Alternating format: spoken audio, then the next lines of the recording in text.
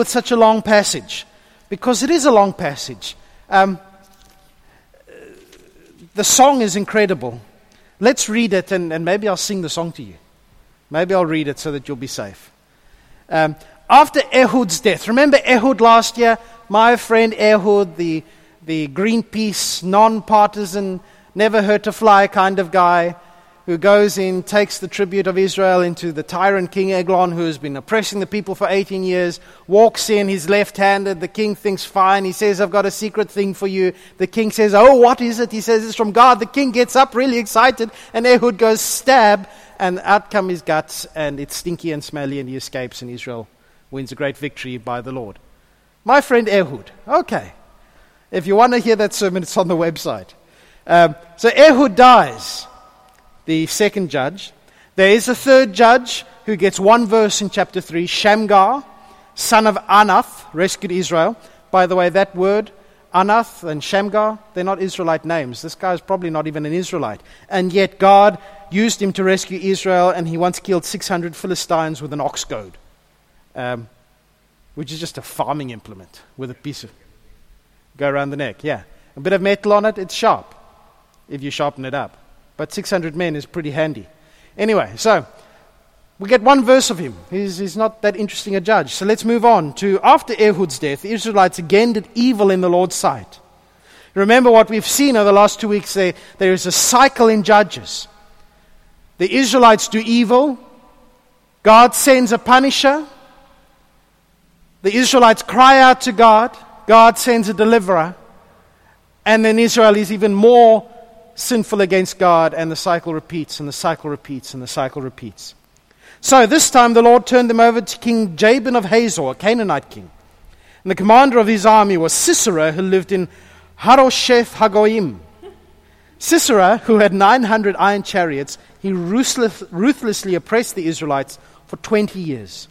And then the people of Israel cried out to the Lord for help. And Deborah, the wife of Lapidoth, was a prophet who was judging Israel at the time. By the way, wouldn't you hate it if you were Lapidoth, men? Very much in your wife's shadow. Deborah, the wife of Lapidoth, was judging Israel at the time. She was a prophet, and she would sit under the palm of Deborah between Ramah and Bethel in the hill country of Ephraim.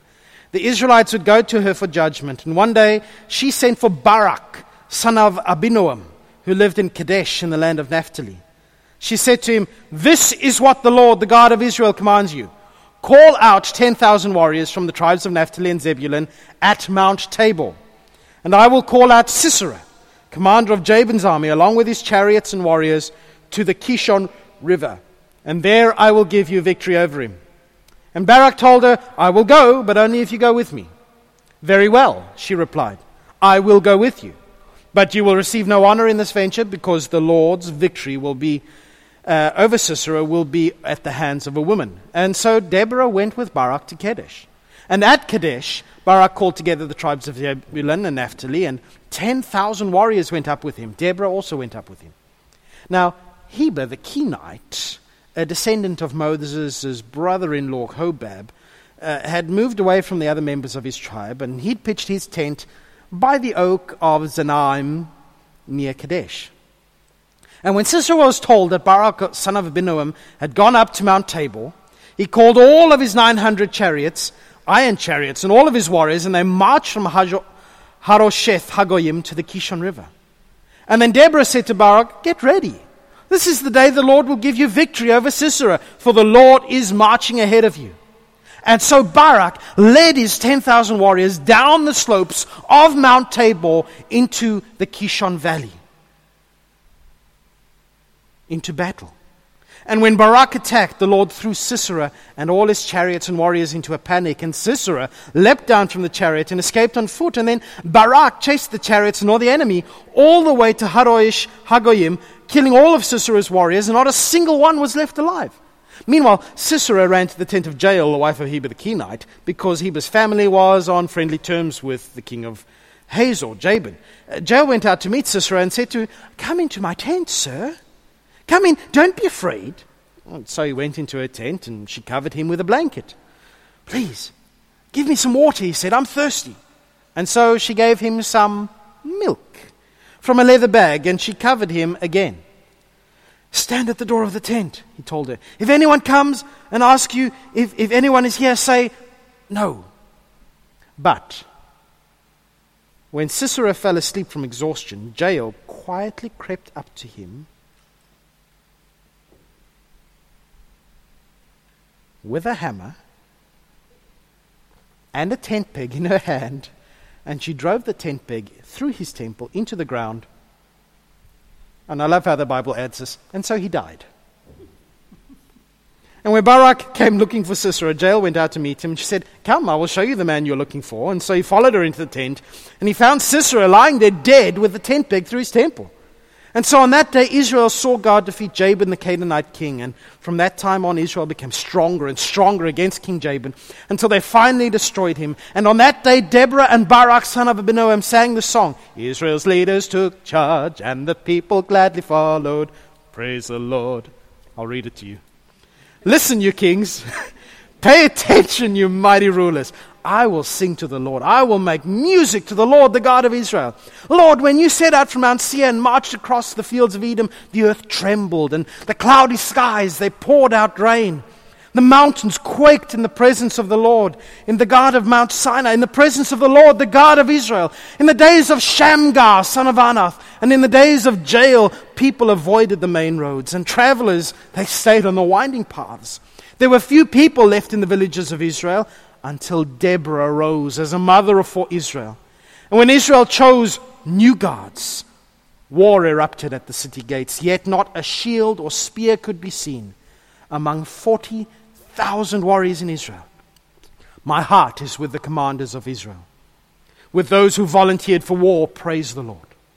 Consider this, you who ride on fine donkeys, you who sit on fancy saddlebags, you who walk along the road. Listen to the village musicians gathered at the watering holes. They recount the righteous victories of the Lord and the victories of the villages in Israel. And then the people of the Lord march down to the city gates. Wake up, Deborah! Wake up, wake up, wake up and sing a song. Arise, Barak! Lead your captives away, son of Abinoam. Down from Mount Tabor marched the few against the nobles. The people of the Lord marched down against the mighty warriors. They came down from Ephraim, a land that once belonged to the Amalekites. They followed you, Benjamin, with your troops. From Makir, the commanders marched down. From Zebulun come those who carry a commander's staff. The princes of Issachar were with Deborah and Barak. They followed Barak, rushing into the valley. But in the tribe of Reuben there was great indecision. Why did you sit at home among your sheepfolds to hear the shepherds whistle for their flocks? Yes, in the tribe of Reuben there was great indecision. Gilead remained east of the Jordan. Why did Dan stay home? Asher sat unmoved at the seashore, remaining in his harbors. But Zebulun risked his life, as did Naphtali on the heights of the battlefield. The kings of Canaan came and they fought at Tanach near Megiddo's springs, but they carried off no silver treasures. The stars fought from heaven. The stars in their orbits fought against Sisera. The Kishon River swept them away. That ancient torrent, the Kishon, march on with courage, my soul. And then the horses' hooves, they hammered the ground, the galloping of Sisera's mighty steeds. Let the people of Meroz be cursed, said the angel of the Lord. Let them be utterly cursed because they did not come to help the Lord against the mighty warriors. Most blessed among women is Jael, the wife of Heber the Kenite. May she be blessed above all women who live in tents. Sisera asked for water. She gave him milk. In a bowl fit for nobles, she brought him yogurt. And then with her left hand she reached for a tent peg, and with her right hand for her workman's hammer. And she struck Sisera with the hammer, crushing his head with a shattering blow. She pierced his temples. He sank, he fell, he lay still at her feet. And where he sank, there he died.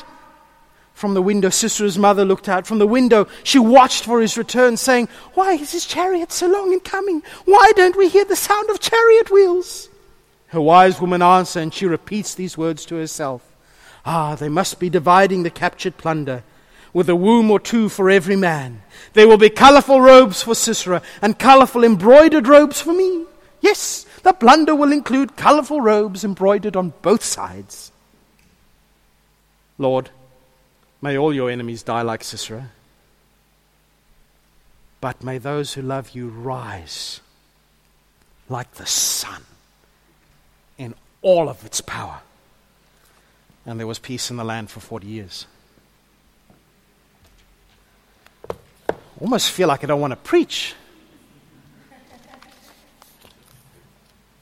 What a great chapter. And I think we have to do both together, because it's very rare to have a story, a narrative form of an event, and then a song or a poem following it. The other great example, of course, is after Israel has crossed the Red Sea, the song of Moses and Miriam. And they just burst out into praise for God, and that's exactly what we got here. So chapter 4 is the theologian, historian speaking, and chapter 5 is the theologian poet singing. And it's just fantastic. I love the emotion, and the poem just throbs with God is so good and God is so great. And really that's what the whole point of today is. The point of today is that it is God who wins the great victory, and it is God alone who provides for our salvation. And yet He uses us. Isn't that incredible? Chapter 4, probably written quite a while after this incident happened. This is the theologian, the guy writing Judges, who's looking back, putting it together. Chapter 5 is the song that they sang on the day. Chapter 4 is the reason, and this is what happened, and this is what happened. Chapter 5 is just, God, you're incredible. What have you done, God? This is just amazing stuff. What have we got here? We start off with not with an unexpected enemy. We start off with a very expected enemy. Chapter 4 verse 1 says that the Israelites once again did evil in the eyes of the Lord. This is a phrase that you're going to get used to in the book of Judges. It's exactly the way that the story of Ehud started. And as a result of their doing evil, God punishes them, hands them over to the Canaanites. The very people whose land God had given them, whom God had said to them, go in and subdue them. The Israelites are now subdued by the Canaanites. And why? Because they have taken on the gods of the Canaanites. The reason God hands them over to them is because they have fallen and taken on these new gods. The gods that God specifically said, if you do not get rid of the people of the land, you will be tempted to worship their gods instead of worshiping me. In fact, that's exactly what we see in chapter 5, verse 8. It says, when Israel chose new gods, war erupted at the gates. And isn't it so true? I think the lesson of Judges, the lesson of the Bible, that when God is marginalized in our life, decline and disintegration is the guaranteed result. Because we will go after idols, and they will take more and more pride of place in our lives. And you know what? The idols that they were worshipping were very socially acceptable. Worshipping Baal. Everyone worships Baal. Good on you. You're worshipping Baal today. I like that. That's what it would have been like. And today, aren't our idols also very socially acceptable? The idol of success, the idol of wealth, the idol of success in your marriage, success in your life, success in your family, having good kids. By the way, great kids, they're very quiet. But is that an idol? You know, idols can be, we can have an idol in the church. We can have an idol of serving God. Whenever something takes pride of place in our life, that is an idol. When we are more concerned with how people look at us than with how people look at God, we are sliding into the same temptation and same trouble as the Israelites. And their oppressor there is a very expected enemy. We're told that they are oppressed by King Jabin of Hazor, which might not be a familiar name to you. It wasn't a familiar name to me, but it should be a familiar name to us, because if you read back just a few chapters in Joshua chapter 11, we see that King Jabin of Hazor was one of the kings who was utterly destroyed by Israel. In fact, not just one of the kings, He is one of the ringleader kings who tried to defeat the people of God. King Jabin of Hazor called the kings of Madon, Shimron, Achshaph, the kings of the northern hill country, the kings in the Jordan Valley south of Galilee, the kings in the Galilean foothills, the kings of Naphoth Dor on the west, the kings of Canaan, the kings of the Amorites, Hittites, Perizzites, Jebusites, Hivites, and brought all of these people together and said, hey, we got to get rid of these Israelites. They're a nuisance. They're going to take our land. We don't want them here. King Jabin brought all these people in here. God said to Joshua, relax, I'm going to deal with it. And God wrought an incredible victory, and all of these people were subdued, and King Jabin himself was destroyed by Joshua, and the city of Hazor was razed to the ground. Not a single inhabitant left. The great enemy whom God had defeated.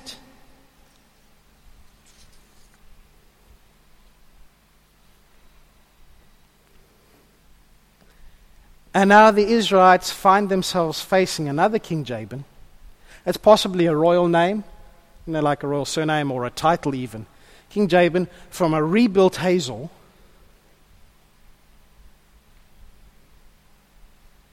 And the very one whom God gave them an incredible victory over is the one who is oppressing them.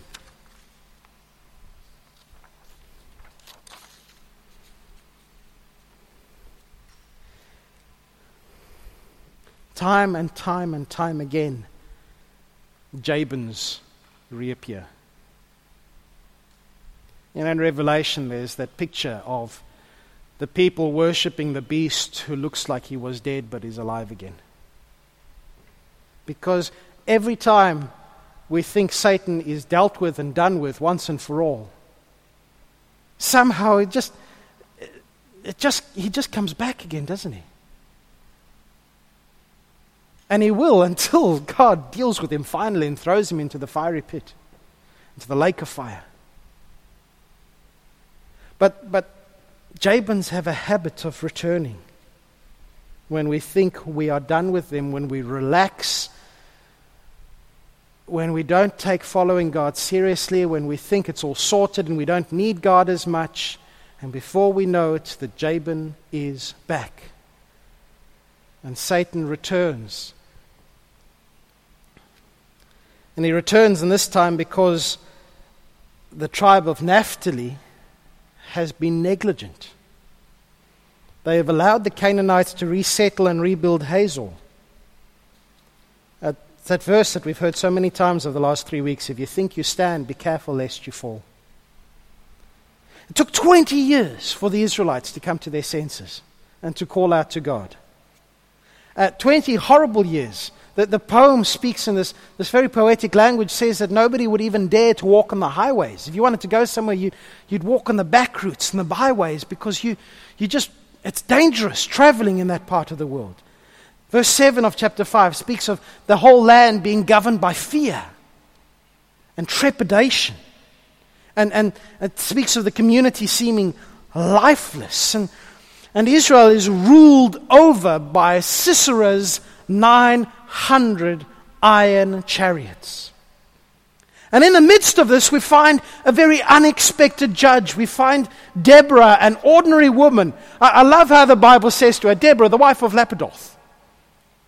She's just an ordinary woman. She's a mother. She's a wife. And yet, as we're told here, she serves as mother to the whole nation of Israel. I mean, she takes the needs of the people to heart. She watches over them, but she is just mothering the nation. Now, I've read interpretations of this which speak very much that women shouldn't use this story to say that they should be leading men. Deborah here is not doing this because the men are too timid and weak to stand up and lead the nation. It's not like Deborah was at home one day saying, Lapidoth, why don't you go and lead the nation? Lapidoth, go and tell them what God says. Lapidoth, go and do this. Now, Deborah was at home, I imagine, one day, and God said to her, Deborah, I want you to be my prophet. In fact, I'm telling you to tell the people this. Deborah is not the judge because there were no men who wanted to do the work. Deborah is the judge because God said to her, Deborah, tell this to the people. We're told that Deborah is a prophet.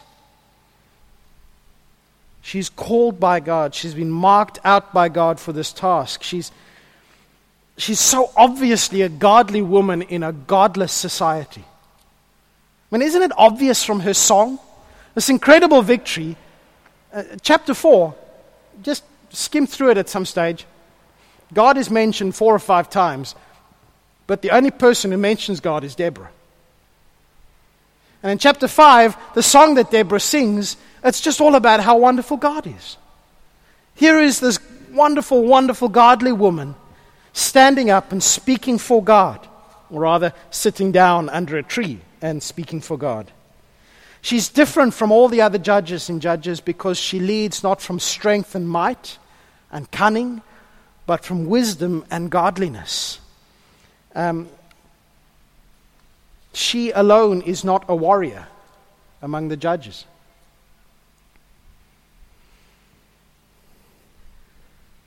But you know what I find interesting? When the New Testament in Hebrews gives us that hall of faith, Hebrews chapter 11, and this incident happens in about verse 32, 34 of Hebrews chapter 11. When the New Testament reflects on the heroes of the faith, we do not see Deborah's name listed. In fact, the writer to the Hebrews says, I don't have time to go through all the other people, blah, blah, blah, blah, blah, blah, blah, blah, blah, blah, Barak, blah, blah, blah, blah. He gives a long list. I can't remember all the names. But Deborah doesn't get mentioned. The person who in the New Testament stands at the center of the story as an example of faith is a very unexpected hero named Barak. And it wasn't Deborah's idea to call him. It was God's idea. God said to Deborah, get hold of Barak, tell him that he's going to go and win this battle. She comes and she says to him, gather your men, you're going to go to Mount Tabor, which is, Mount is pushing it, it's about 400 meters high. It actually forms the boundary, between the tribes of Naphtali and Zebulun. The Kishon River, where the battle is going to be arrayed, where God is going to bring Sisera, is about 16 kilometers east of Mount Tabor. So this is the field where God is setting up the battle. It's probably the dry season when all of this is happening. The Kishon River is one of those rivers that you get in, it's like a West Australian river in many ways, because in the height of summer it's more dust bowl than river. But in the winter times, when the rains fall in the hills, it can be flash flood situation. Mighty, mighty river. And we've got this really interesting verse, chapter 4, verse 8. Barak says to Deborah, I will go! And everyone goes, yeah, good on him. But only if you go with me. You go, what? What is on with Barak? Is he being timid? Is he saying, ooh, I'm a bit scared, I'm not sure, I don't know? Well, now remember, Barak is our example of what it means to be trusting. Barak is the example of trust held up in Hebrews chapter 11. What does he do? Why is he saying, I will only go if you go with me?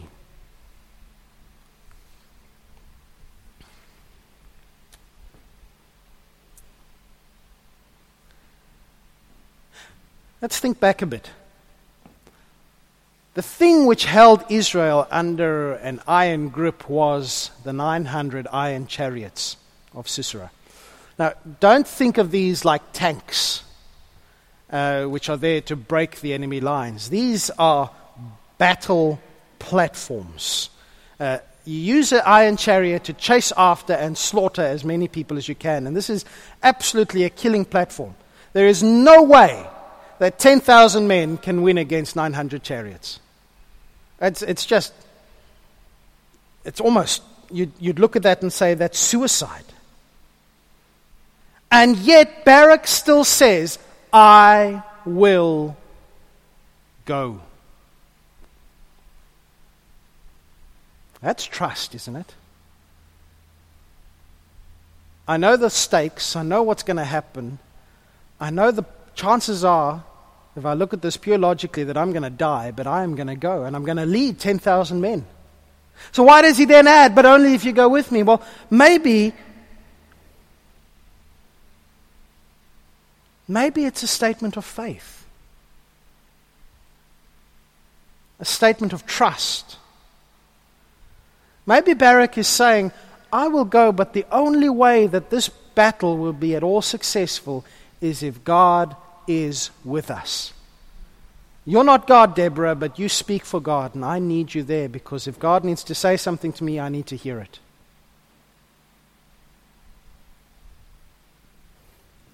You might say, but then what happens next verse? Deborah says, you naughty boy, you're not going to win the victory over Sisera. Well, no. It's possible to read it that way, but it's also possible that Deborah says, yep, sure, I'll go with you. Fine, done. Next order of business, by the way, don't expect any glory from this because you're not going to kill Sisera. I mean, how is that for trust? He goes, he does this huge battle, he risks his life, he trusts that God will be with him. He says, please come with me, Deborah, because you speak for God. And he does it knowing that he will not get glory for it.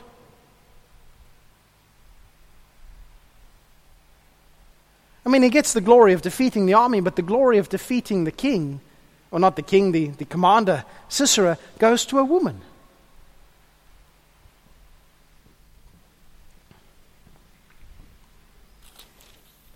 And so he gathers 10,000 men from Zebulun and Naphtali, who come down from the hills where chariots aren't much good. And they come down to do battle on the plains where Sisera has the absolute advantage. And it's an absolute statement of trust because you're going to the place where by all logic you will lose. And you're doing it because God says go, you're going to win. Who comes? Well, these 10,000 from Zebulun and Naphtali. We've got people from Ephraim in chapter 5, Benjamin, Machir, Zebulun, Issachar. And then we've got some of the tribes of Israel that don't bother coming. We've got Reuben, who at least thinks about it and says, really, I feel so bad about what's happening to you. I really should help, shouldn't I? Oops, the kettle's boiling, excuse me. Or their equivalent, is the shepherd whistling for me?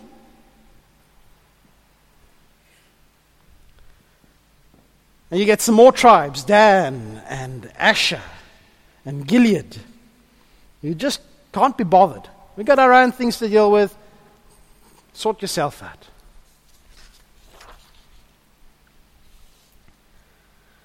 Oof.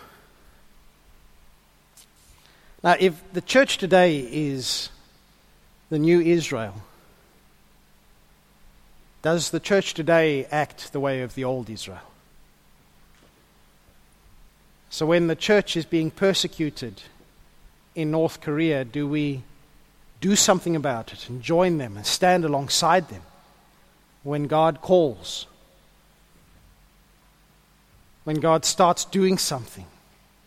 When God starts raising up the church in China? Or do we stand by and go, you know what, I really feel for them. It's so, it must be difficult for them, but you know what? I'm just doing this thing over here at the moment. Or do we even go, I can't be bothered? You know the famous story perhaps of William Carey, the great missionary to China, who went to the English Baptist Convention and put this impassioned plea to them to fund a ministry, to take the gospel to these people who had never heard it. And if I'm sure I've told the story before, but if you've forgotten it, this is just one of those lines which I find difficult to forget. An old preacher looked up and said, "Young man, when God wants to convert the heathens, He will do it without the aid of you or me.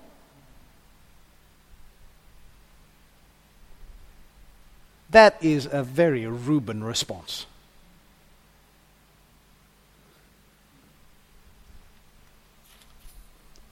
The poem celebrates those who, when God calls, come. And they have this incredibly unexpected victory. Verse 14 of chapter 4, Deborah says, Barak, has not the Lord given the victory to you today? And they race down. And the outcome of the battle is beyond anything that they could have expected. I mean, the chapter 4 just gives us the cold, hard facts. It says basically these guys had a rout. They won this incredible victory. They chased them all the way back home. They killed them all. And yes, Israel had the element of surprise, but that's not why they won. The reason that they won is not because Israel was strong and mighty. They had 10,000 men against 900 iron chariots. That's not why they won. The reason that they won is because the Lord God routed the army of Sisera, threw his chariots and his army into confusion, threw them into a panic. Chapter 5, verse 19 to 23 tells us exactly what happens. So the Israelite forces are coming down the mountain, and Jabin's forces under Sisera are there in the valley, and all of a sudden, what happens? They're with their military hardware, they're ready to go, and verse 20, they find that the heavens themselves are fighting against them.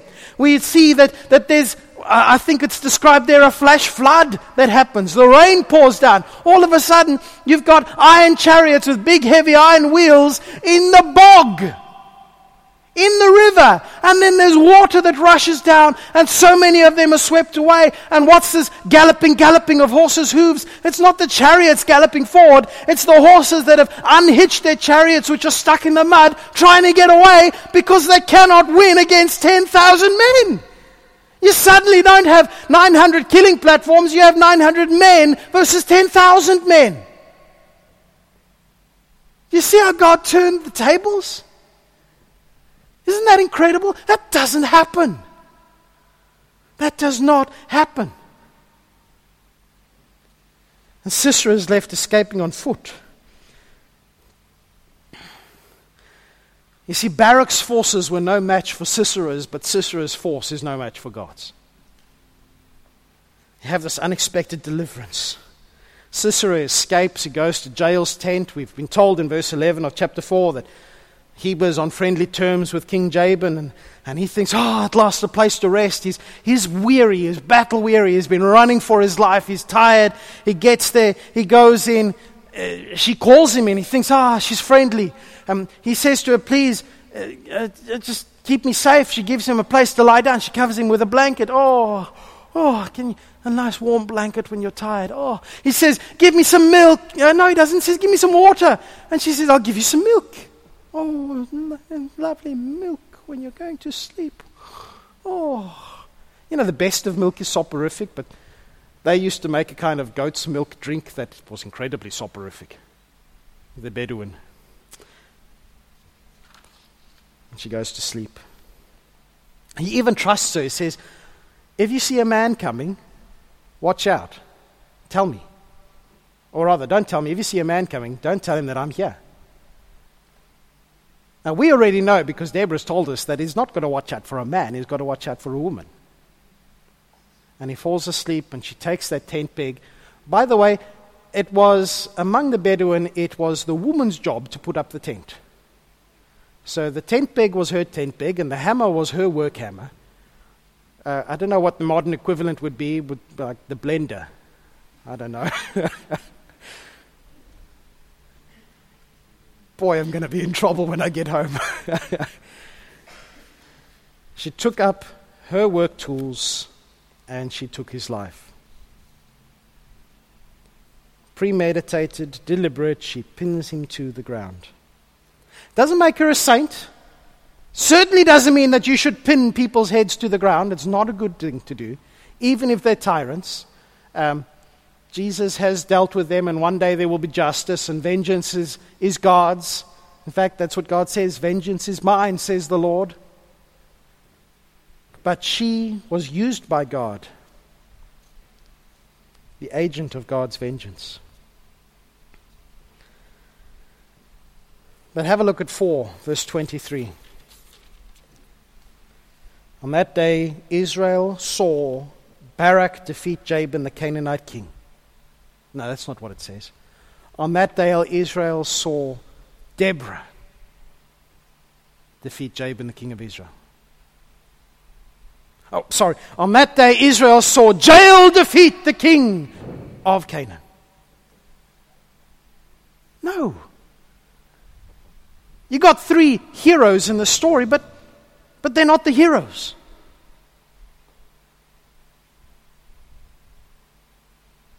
They're not the heroes in the story. This whole story is not... It's not operating at the higher echelons, is it? You've got the commander of King Jabin, Sisera, fighting against the prophet of God and the servant of God, Barak, and somebody that God uses, Jael. You're operating on that level. But what do we see at the end? We see on that day Israel saw God defeat Jabin.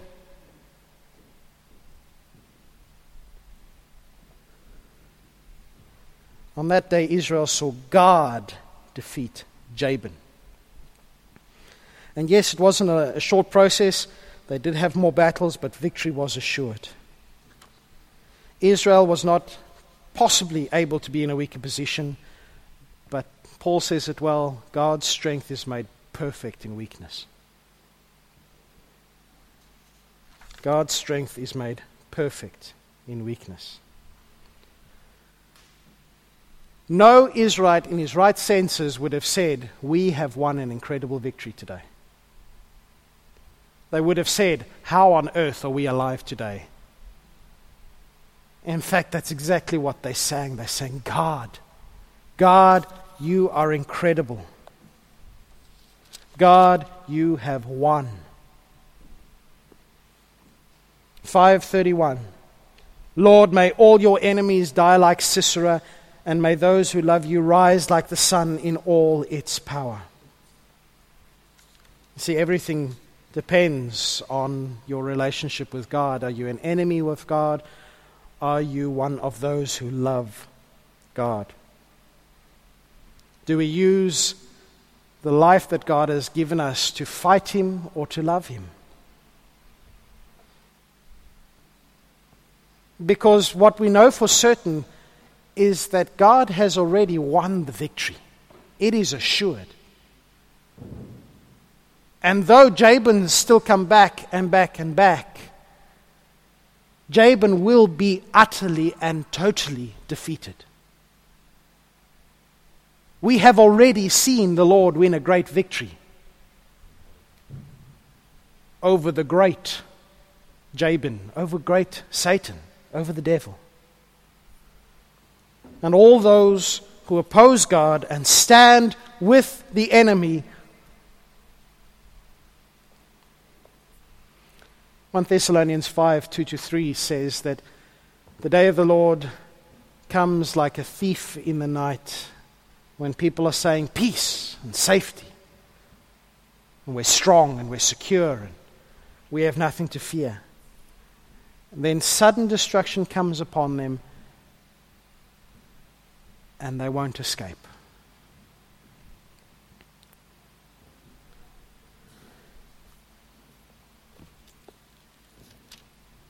But all those who switch sides and stand on the side of God's people, like Jael, who is not an Israelite but stands on the side of God's people, because they love God, says the song of Deborah, those who love God are like the sun coming up in its full strength. And boy, we know how strong the sun is because it makes us hot. And yet this is not even the sun at full strength. A light to the world. Those who love God will rise like the sun in all its power. More than that, says the New Testament, will become like the sun in all of His power.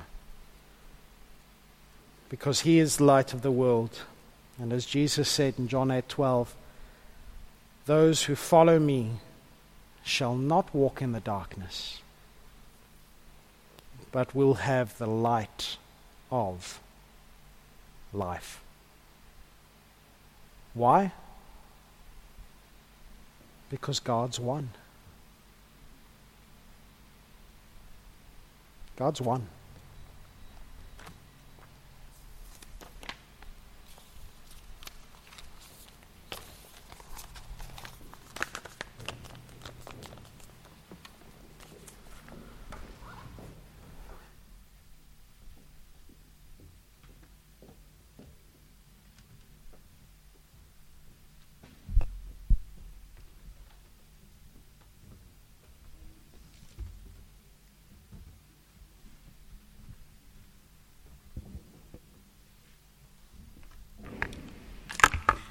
We can have such an assurance of our salvation. We can have such an assurance of the strength and the victory that